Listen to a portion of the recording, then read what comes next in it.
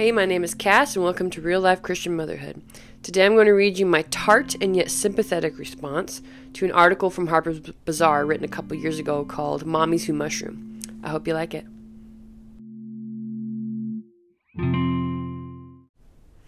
I have to credit my husband with sending me this article. He has a funny and thrifty habit of cruising only the headlines of the Apple News Plus app. "You'll have to pay to read the whole thing, though," he told me, while little birdies sang cheep, cheep, cheep all around his head. But one look at the title, and I decided to at least go with the first month free option to see the article. The piece comes from Harper's Bazaar and is entitled Mommies Who Mushroom. As you can guess, the article focuses on a new trend in the ultra-bougie, but still fantastically stressed-out parenting world, the use of small doses of psychedelic substances to cope with the joys of raising children. I'm not going to dive into the whole article, but here are a few things I'd like to say about it. First of all, I find it funny that the main mother the writer highlights throughout the article lives in Brooklyn, spends her days taking care of her puppy, though, poor thing, she has to bravely face the cold temperatures of New York to get it to the dog park, and takes psychedelics because the dude she married came with a stepson who is now 11 years old. We are talking about one child, who she did not raise from infancy, which is the hardest part. The scariest thing about this is not that this lady takes mushrooms, but that she takes mushrooms to cope with the stress of a stepson who isn't home all day because he's at school. Granted, this is Brooklyn, so who knows when school finally opened up after Corona hit. I'll give her that. But in the words of my friend Mo, who has 3 children, just one child. Man, those were the days. Second, no matter how much I just trashed the leading lady in this article, the article itself has some interesting things to say. This is one of my favorite passages. Perhaps no one is more in need of a mental health salve, because while parenthood is often billed as the ultimate blissed-out euphoria, for many it is where the hemorrhaging of happiness happens. It's a sleep-deprived, tedious, anxiety-riddled road recently made all the more difficult by the pandemic. Worn down by the malaise of modern parenting, burdened by the traumas they've inherited from their own parents, or disillusioned with a mental health care system they feel has failed them, some parents have found an answer in psychedelic substances. That sentence alone is incredible. Quote, "While parenthood is often billed as the ultimate blissed-out euphoria, for many it is where the hemorrhaging of happiness happens," end quote. Amen and amen. And I'm glad to hear that even worldly parents think having kids is going to be this blissed-out experience, because that sentiment definitely exists in the Christian world.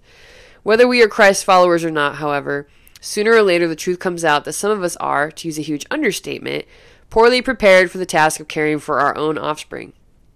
Some moms lean into this and conquer it, attaining an almost saintly status amongst us.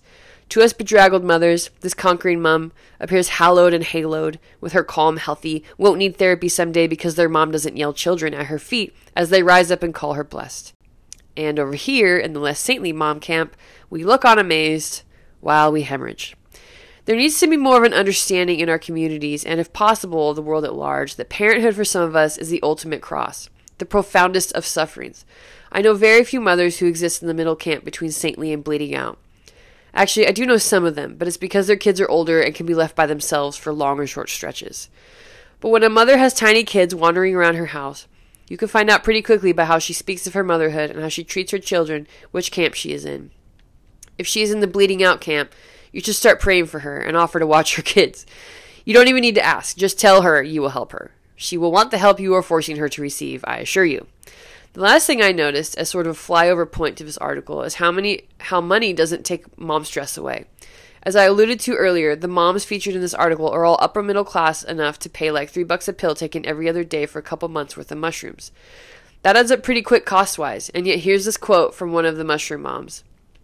Quote, "I wanted to be this Montessori mom," says Nat, 27, a former preschool teacher working on her bachelor's degree in social work, who also asked to be identified by only her first name to protect her family's privacy.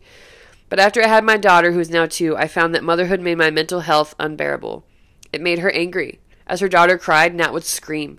That made her feel guilt and shame and stuck in a pattern of dark thoughts. She felt like she could potentially hurt her daughter, a thought so overwhelming that she thought of taking her own life. Nothing could quiet those thoughts.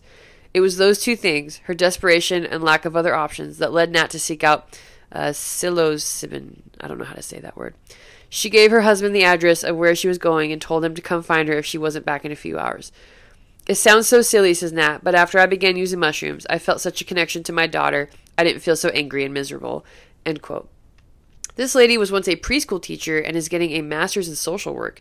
This gal is not afraid to face people and their problems, not afraid to work hard for very little pay, and yet having her own kid made her so overwhelmed she wanted to kill herself. She is middle class, married, and emotionally healthy enough to pursue working with extremely unhealthy people, and yet her own child almost unraveled her. I completely sympathize with this lady, and it is so interesting that having all these resources and all this promise does not take away from how insane parenting is. Money does not save you from parenting stress. It might actually make it worse. Actually, I was talking with Ian about this the other night, that middle-class kids, like my own, can be the worst.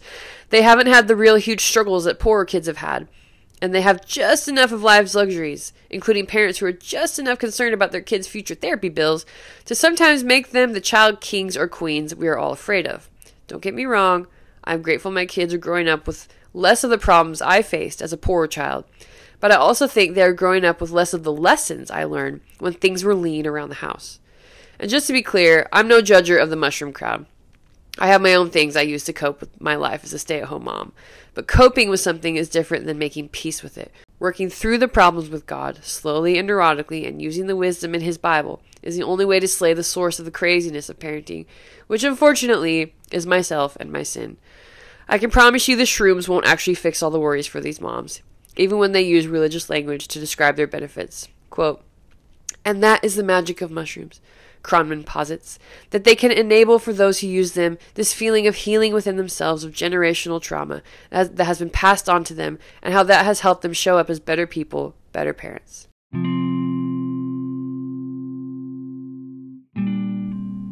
If you like these episodes, you can follow me on Spotify, share this episode with a friend, or hop over to my newsletter, The Sanitarium, and sign up for the written version of these podcasts to be sent to your inbox. You can find a link to the transcript of this podcast in the description. Cheers and thanks for listening.